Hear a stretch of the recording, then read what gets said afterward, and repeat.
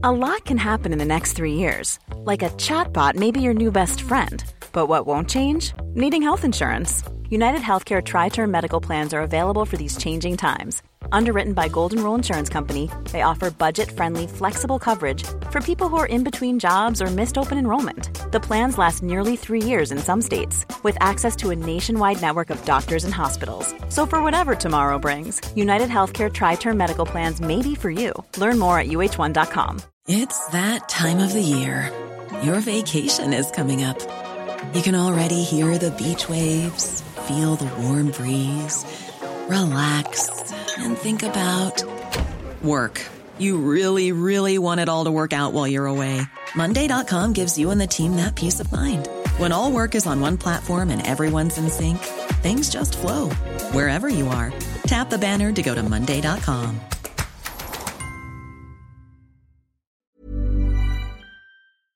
Across the UK, online and on DAB, the Independent Republic of Mike Graham on Talk Radio. More blasted rhetoric from the Banana Republic for people who think capital punishment isn't going nearly far enough. Dangerous mid-morning debate with the great dictator. The Independent Republic of Mike Graham on Talk Radio.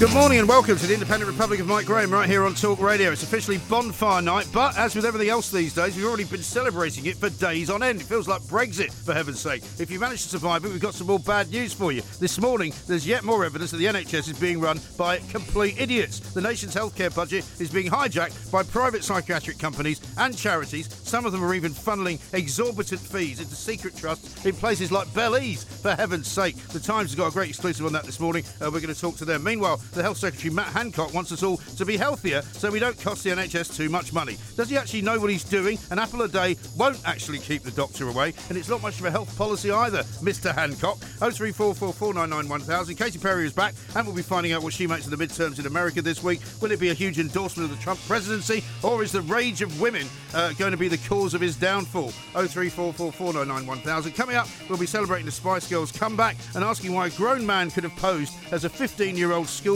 asylum seeker and got away with it. You're listening to me, Mike Graham, and Katy Perry on Talk Radio. The Independent Republic of Mike Graham on Talk Radio. Now, you might remember, Katie, that there was a big to-do about the fact that many of these young asylum seekers were coming into Britain some months ago, many of whom looked an awful lot older than we were being told they were. We were being told they were children, that they were being rescued from war zones, and certain people in this country said, well, hang on a second, should we not be checking precisely how old these kids are? And there was a huge kind of hoo-ha from the sort of bleeding Human heart liberals lobby types who said, no, we must let them all in, we must be welcoming. David Davies, MP for Monmouth, was slightly suspicious of some of it, and we're going to talk to him right now. David, very good morning to you. Morning, Welcome. David. Good morning. Thank you very much indeed. I mean, this story kind of is, of course, hopefully a rather rare occurrence, right, where you get somebody who's clearly pretending to be much, much younger than he really was. But to be honest, you look at a picture of this guy, he does not look 15 by anybody's standard, does he? No, well, the problem is that this is going to be a fairly common problem because you've got a lot of people who have a vested interest in pretending to be younger than they are. Now, some of them may not have, if you like, some kind of evil motive. They may simply want to stay in the country and not be sent home. And they know that if they claim to be under the age of 18, they've got a much better chance. But, of course, the reality is that nobody dares to challenge them. If you're a civil servant or work for the local authority or a teacher, you dare to suggest that somebody is actually lying about their age, and you'll find that your career comes to an end pretty quickly. And actually, I think it was the head of immigration who pointed out that some of the people coming in from Calais were over the age of 18, but he waited until he retired. And I don't blame him, because I've been the victim of that kind of ridiculous hysteria for suggesting that some of the people are actually, frankly, lying about their ages. Well, that's what I was going to ask you. You raised this a few months ago. You said that we need to do more kind of checks and making sure that more scrutiny on these people. It's pretty fair enough from where I'm coming from that if you want to access our school system, if you want to access our benefits and you don't have any paperwork to show who you are and where you come from, that we may have to do some of those checks, as as impersonal as they may seem. Tell us more about the backlash you got when you suggested that. absolute howls of outrage from everyone in every single political party and most media outlets. I mean, just look online at the Piers Morgan interview, which I did shortly afterwards. I was literally being chased around. Never had this. I'm a backbench MP, being chased around by angry journalists. But the reality is, anyone who wants to go and talk to people who work in asylum seeker centres, as I have, privately, quietly, they'll all tell you this is happening. I actually had one guy who works in an asylum seeker centre, I'm not going to say where, and he said, well, we've got people with grey hair who will say that they're 16. Yeah. And they'll do it with a twinkle in their eyes because they know that it's going to take months and months to try and check it out and to challenge it. And the longer people can stay here, the better their chances are of being allowed to stay permanently. So it's in everyone's.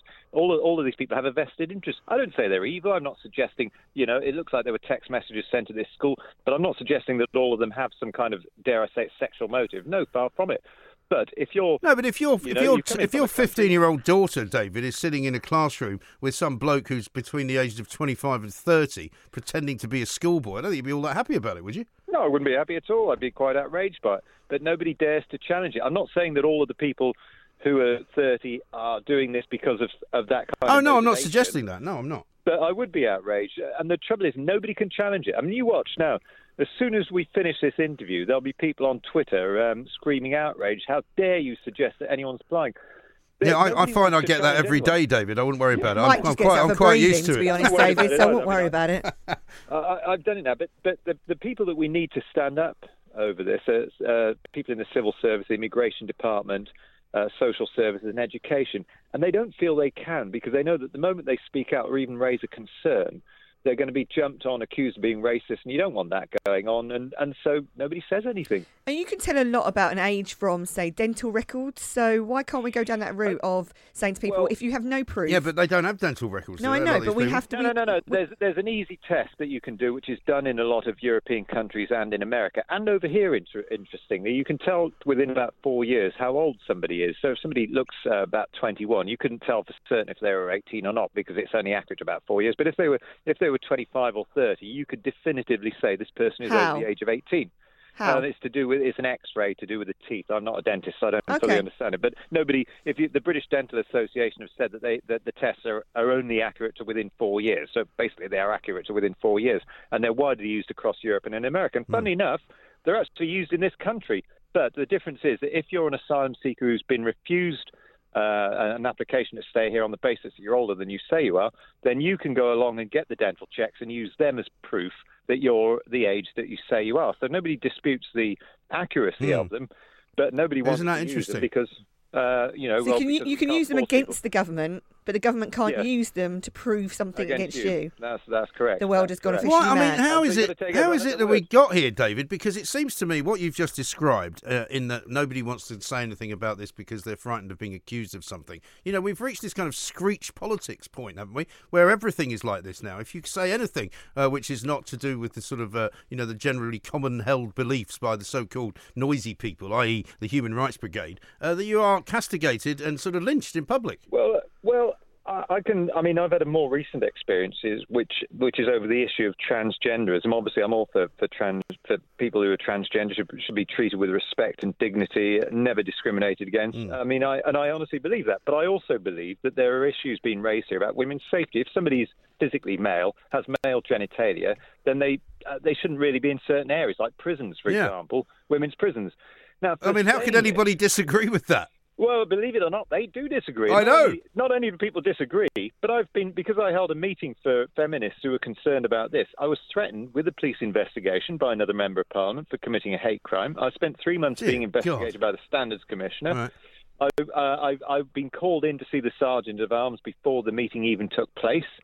And never mind what's on Twitter. I mean, the reality is that there are certain things that we're not allowed to talk about. One is the age of asylum seekers. Another one is a suggestion that perhaps somebody with male genitalia is still a male and shouldn't be in women's areas. And there are various other things as well.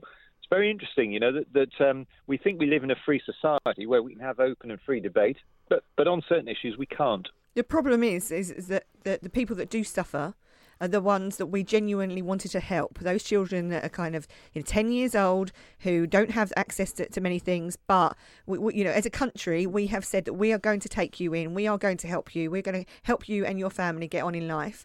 And they suffer because there are people that are trying to jump the system, saying that they're 16 when really they're 25, 30, and the whole thing goes into disrepute. And I worry that people at home will think, you know what, let's not have anyone at any time, anything, when we are meant to be, that kind of open, tolerant country. But there's a limit. Don't push us, because otherwise we will come back. There's no accident, I'd have to say. I don't know what you think about this, David, that there are many people now sort of moving towards the Tommy Robinson view of the world because of all of this. Of because course. they get pushed into a corner where they feel as though their lives are under attack in some way, not just from an immigration perspective, but just from a general kind of, very dangerous. right-on perspective, that you're not allowed to have certain thoughts. And so naturally people will go the other way, won't they? Well, of course, and we're sort of seeing a bit of a backlash over Brexit now because of this whole issue of the so-called people's vote. I mean, the people have already voted in actual fact, and the people who voted to leave the European Union have been denigrated. It's been said, oh, well, we shouldn't take any notice of them because they're all working class, they're elderly, or they read The Sun or the Daily Mail, and their views basically should be ignored. Right. And I'm seeing a backlash up against that because I've got people writing to me saying, I want a people's vote because the people got it wrong last time, so make them do it again. What I'm also getting is a lot of people writing to me and emailing me and saying, how dare you, all of you, including me, ignore us in this fashion, treat us in this fashion? If you dare to go against what we've democratically voted for, then there'll be consequences, some of which could be rather unpleasant. And one of the problems is that the people who have this right-on view of the world never talk to people who've got a different point of view. That's what was so surprising to them when we voted to leave the European Union. Well, I know what they're thinking because they're telling me all the time, and I see on the BBC and everywhere else. Right. They don't know what the rest anybody else is thinking. Well, exactly. They live in a bubble. Well, that's exactly right. It's like all these kind of middle-class barristers tweeting each other over the course of the weekend, saying what an outrage it is that Aaron Banks is going to be interviewed by somebody on a BBC television programme. Because he's clearly a criminal, even though he hasn't been proved to be a criminal, and he should not be given the oxygen of publicity. I mean, who do they think they are, these people? They'd like to control the media as long as it says what they want it to say. Well, they're also acting as judge and jury on a man who's not been properly investigated, let alone convicted of any offence. And my view is, if you don't like him, which I personally don't, I have no time for Aaron Banks whatsoever, let him have airtime, because then he'll prove me right. Yeah, exactly. He looked very shifty on the Andrew Marr show. You know what? Everybody else will see what I see about the man. So I figure, if you are part of a open democracy, you should allow these people on telly, and then we at home, because we're bright enough, we're smart enough, we can make up our own minds. We don't need people telling us what to think all the time. Well, you've been very kind to let me come on today and air my views, but I'm afraid that a lot of radio stations wouldn't do that. Well, Talk Radio is a place for you, David. You should come on here more often because you talk a lot of sense and you say things that I believe in. But I tell you what worries me is that this one case that we're talking about today is merely one out of very, very many, because if what you're describing is true, then there could be all manner of sort of 25-year-olds in schools around the country. I had a case in the constituency which alerted me to it, which was a lad who was pretending to be 13, who was put into foster housing. He came into Cali, he was put into foster housing in Monmouthshire, right. And shortly afterwards assaulted somebody in the house. And he was in a house with other young children as well, even though the foster parents clearly said, look, this is a man, he's over that age. One of the adults was assaulted, so it wasn't one of the children, luckily. But you can see what would have happened, and that when the police investigated, they found evidence of jihadi websites and things on his phone. And he was clearly overage, but because he'd made that claim, and this is a problem, it's not just schools. In a way, schools are a safer environment. It's foster homes, children's homes as well, where you already have vulnerable young people who don't perhaps have the parental support that you normally have in school. I mean, do we even know how many children, and I use the word advisedly, in this particular batch that have come into the country? Because surely somebody's keeping track of all this somewhere. Very, very hard to do it. I've tried finding out through oral questions and also finding out how many people have been challenged on it, but it's very, very difficult to do. Right. Nobody wants to release those figures. Right, and I saw a very disturbing news report the other night, actually, on, I think it might be Channel 4 News, I'm not sure, but there's now a bigger wave of people coming through eastern parts of Eastern Europe. They're now reaching the sort of Bosnia-Croatia border, where there's an awful lot of land covered in landmines. And these guys are now taking their lives in their hands by running across fields that they know are full of landmines to try and get into Western Europe. And they're all from Afghanistan, they're from Iran, they're from Libya. You know, there's no shortage of people that are still coming.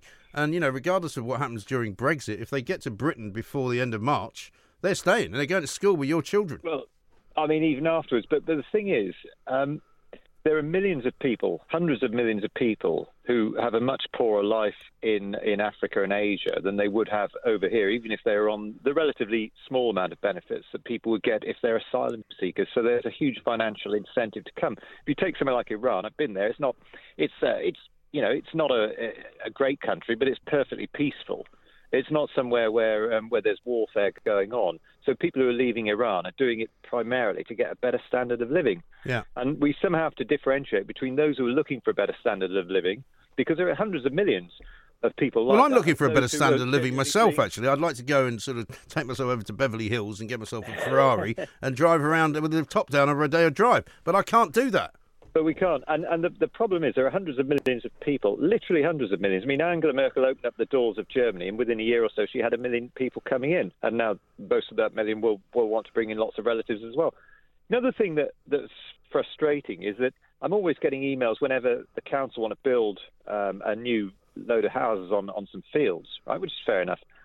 People are complaining about that, and rightly so. I can understand why. You don't want the greenfield being built all over. But some of the people complaining about it are then sending me emails saying, we're not doing enough to support migrants in this country, allow migrants to bring in all their relatives. And you think, well, hang on a minute. You're complaining can't have cake and eat it, yeah. Being built over the greenfield, and yet you, the same person. I mean, one of them is a Liberal Democrat candidate. In my constituency has done that.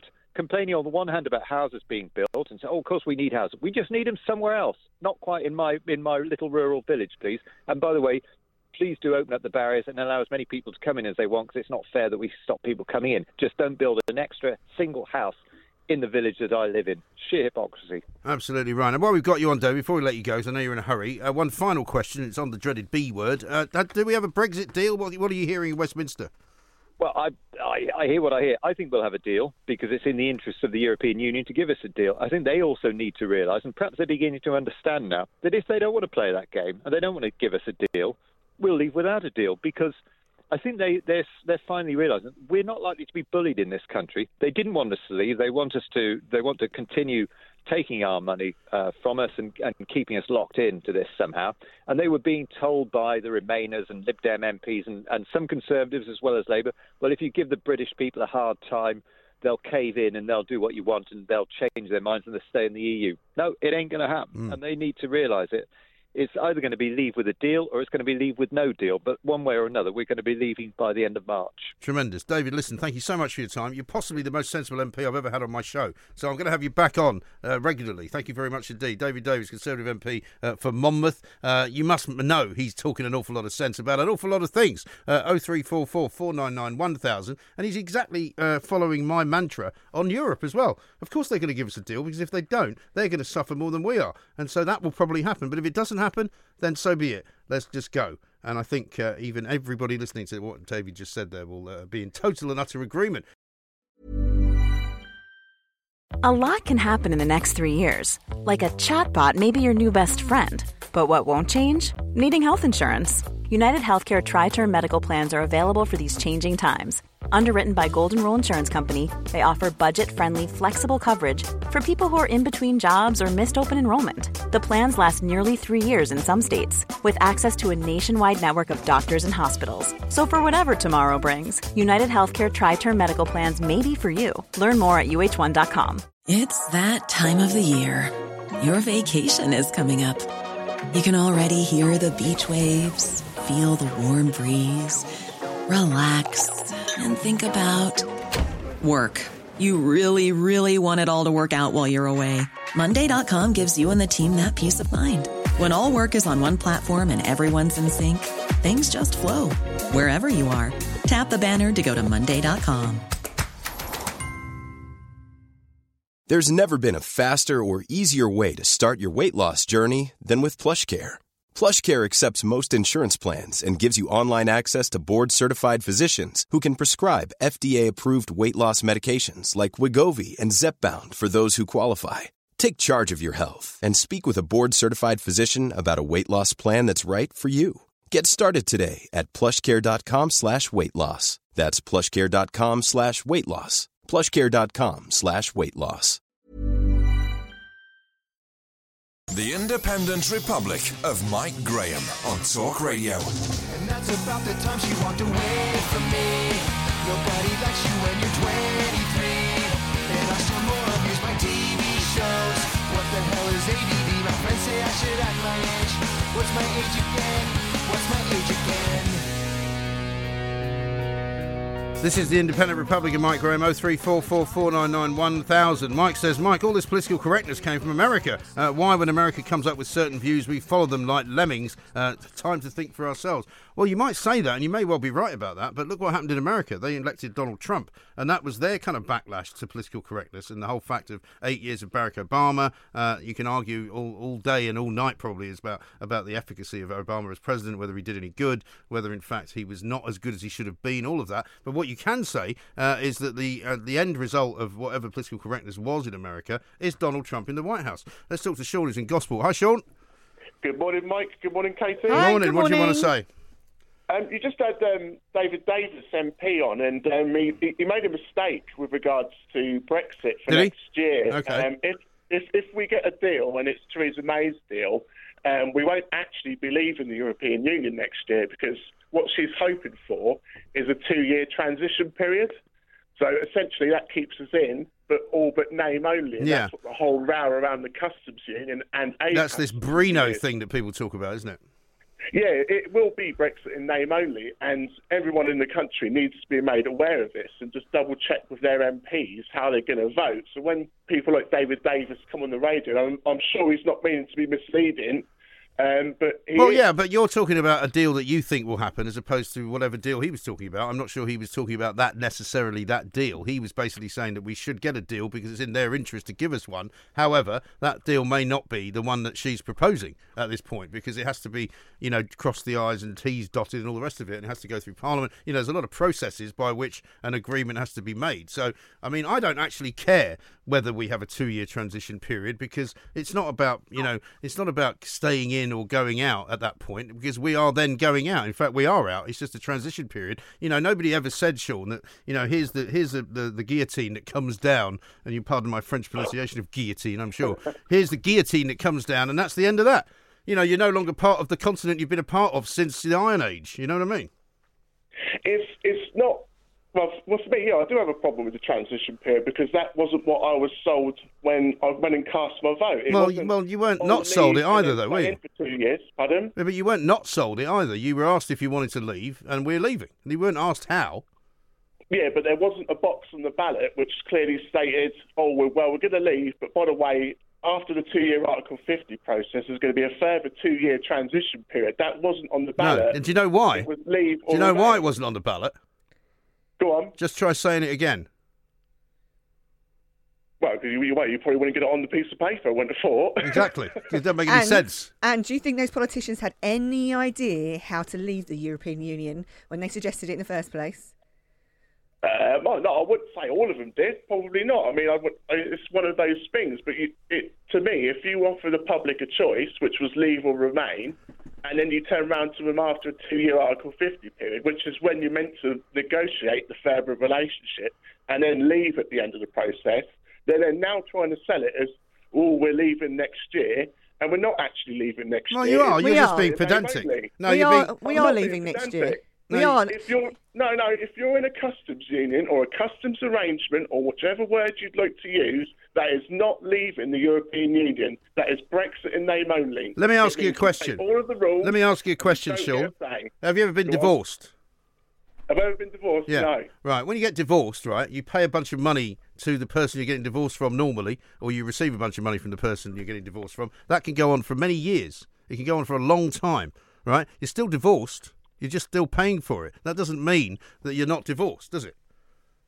Yeah, but you're not in that consensual relationship anymore, are you? Because if you've left a marriage, I wouldn't be taking any orders from my missus for that time, that's for sure. Well, don't be so sure. Wait till you get divorced before you see whether that happens. But the bottom line is, Sean, that we are leaving. And you're right. If you want to be very, very pedantic, yes, you're right. But if you want to just be realistic, we are leaving. If you ask Liam Fox in the Cabinet, one of the leading Brexiteers, he says, I've waited 40 years to leave the European Union. I didn't want to join in the first place.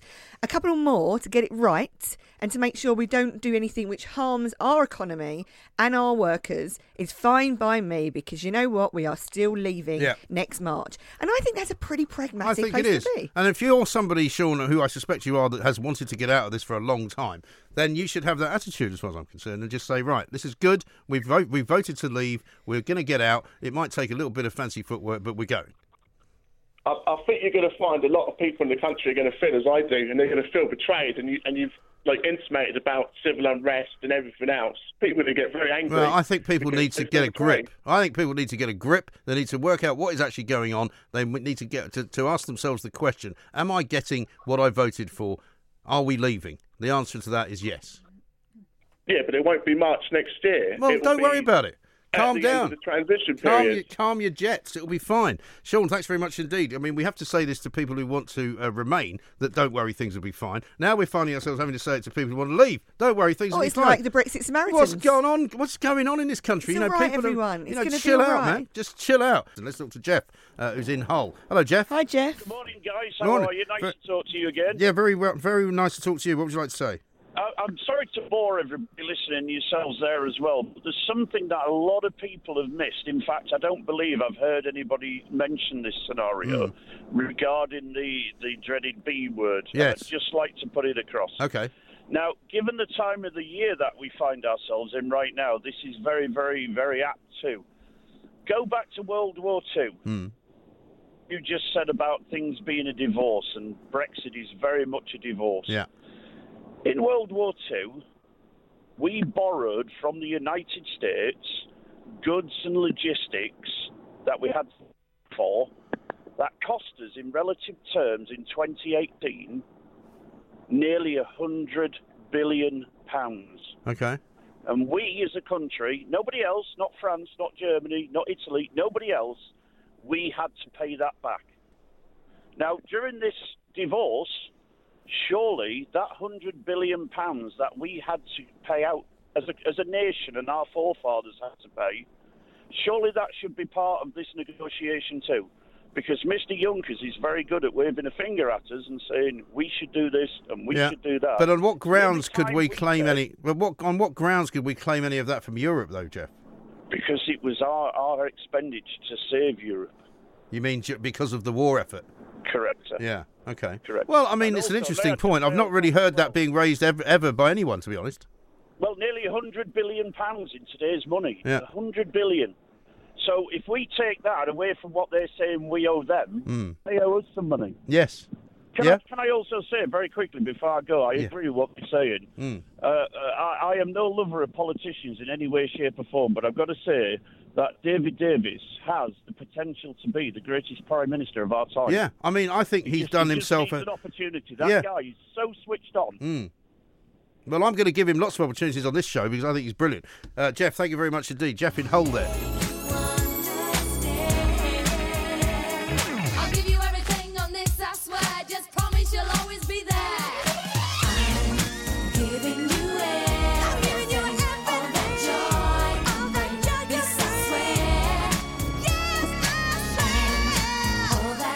Now, you're not going to believe this, right?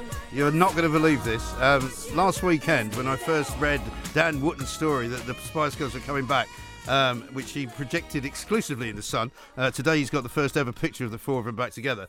I actually downloaded myself a Spotify Spice Girls playlist and played it in the car all the way from Sussex back to London. You loved it. It was didn't you? great. You loved it. It was fantastic. Dan's with us now. Great Let's songs. talk to him. He is, of course, executive editor of The Sun. He's the showbiz genius as well of Talk Radio. The Dan, man in the know. very good morning to you. Hi, Dan. Mike, I love that. Hey, Katie. Yeah, I think that is the main point, though, Mike, because a lot of people can say a lot of negative things about the Spice Girls, but they actually have music which absolutely stands the test of time. Pop genius. And that's what's going to be so great about having them all back together on stage. Well, all of them bar Posh, of course, but in some ways that's almost a better story, isn't it?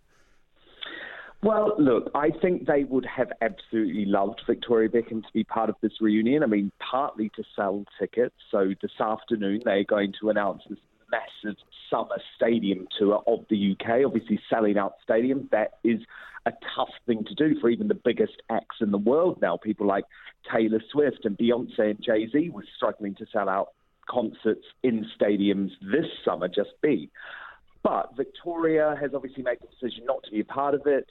She was initially part of it, so it's all been a bit complicated and confusing to the other women as to why.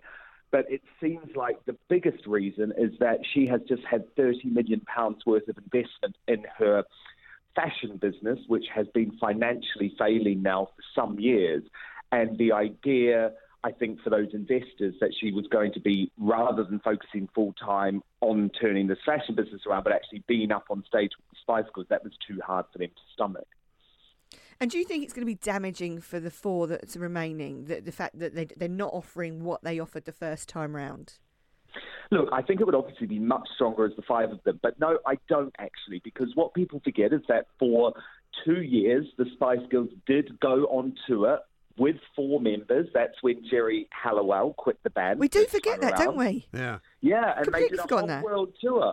So they had different lineups. You know, they were five, then they were four without Jerry, then they went back to five for the reunion tour in 2007 and 2008. And so this is the first time that they're actually going to have this lineup. So I think the crucial thing was about getting Melanie C on board, Sporty Spice, as some people might know her, because for quite some time she had been totally opposed to the idea of doing anything unless it was all five members. But something's changed over the last few months. Simon Fuller, who was their original manager and one of the brains behind the success of the Spice Girls, he's now back on board, as are Modest Management. They're a really big company that actually looked after One Direction and turned One Direction into global superstars. So they've got proper professionals behind them this time around, and I'm just rooting for them. I think the thing is that these ladies are young enough. They look amazing still. They're very, very talented. Why should they not make more of the Spice Girls just because one member is too miserable to take part? No, indeed. And what's the demographic going to be, though? Because the big question, I suppose, Dan, is if this is going to go ballistic and you know, absolutely stratospheric, they're going to need to also bring in the younger generations. They say the internet's going to sort of melt this afternoon when the Spice Girls announcement's finally made. But do they sort of appeal to teenage girls anymore?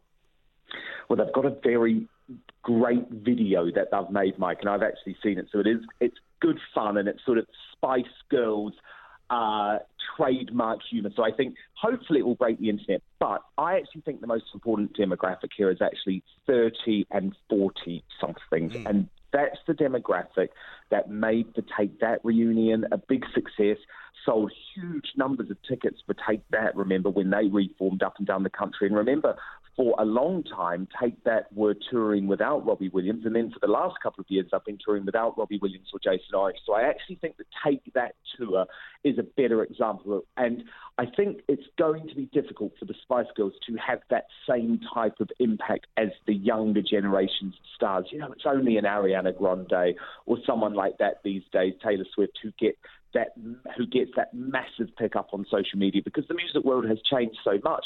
But remember, where do you actually make money in the music business these days? You make money by going on tour. So if they can sell tickets to a 30, 40, 50-something demographic that loved the Spice Girls when they were younger and want to go for ultimate nostalgia, I actually think it could be a winning business strategy.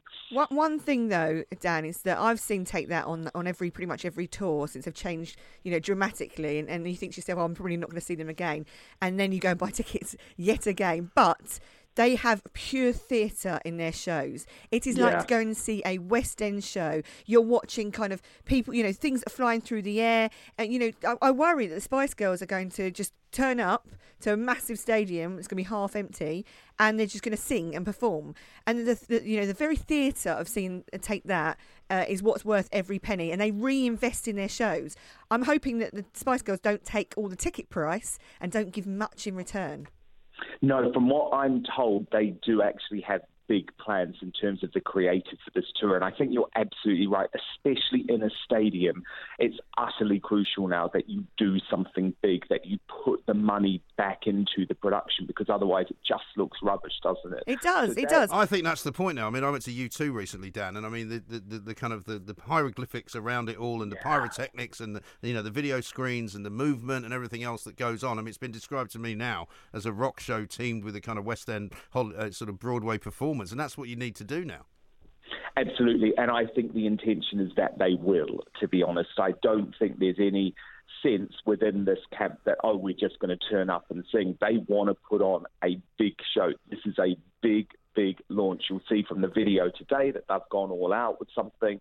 The photos that we unveiled today in the sun, they look great. That was a big, glossy look. So I don't think this is going to be a cutting corners type exercise. What's going to be interesting to me is how fast the tickets sell. Do they sell fast enough to add more dates? And then does it go international, if so? Because obviously at this point it is just the UK, whereas it's going to be interesting to see, do they want to do Europe? Do they want to do America? Absolutely right. Dan, it's brilliant stuff. We'll look forward to the announcement this afternoon. You're back here on Friday, I understand. Yes, that's right. My Friday show is now 4 till 7 because Eamon Holmes obviously does drive time Monday to Thursday, so I'm back on Friday. Good stuff. We'll see you then. Dan Wootton, thanks very much indeed. Dan Wootton, Executive Editor of The Sun. It's a great picture of the Spice Girls. They do look quite different. The image is quite different, isn't it? Yeah, it is. It's a grown-up look. It's a glossy look. They don't look kind of, tacky at all. They look really hot. I'm going to say something where you, if you wish, may slap me around. I think some of them have aged better than others. I would agree with you. That's just Talk Radio. Across the UK, online and on DAB, the Independent Republic of Mike Graham on Talk Radio. If you enjoyed that, be sure to catch the whole show 10 to 1, Monday to Friday on Talk Radio, via DAB, online or via the Talk Radio app. If you have an opinion on the stories we cover, we'd love to hear from you. Call us 0344 499 1000 or tweet at Talk Radio during the show to have your say. The Independent Republic of Mike Graham on Talk Radio.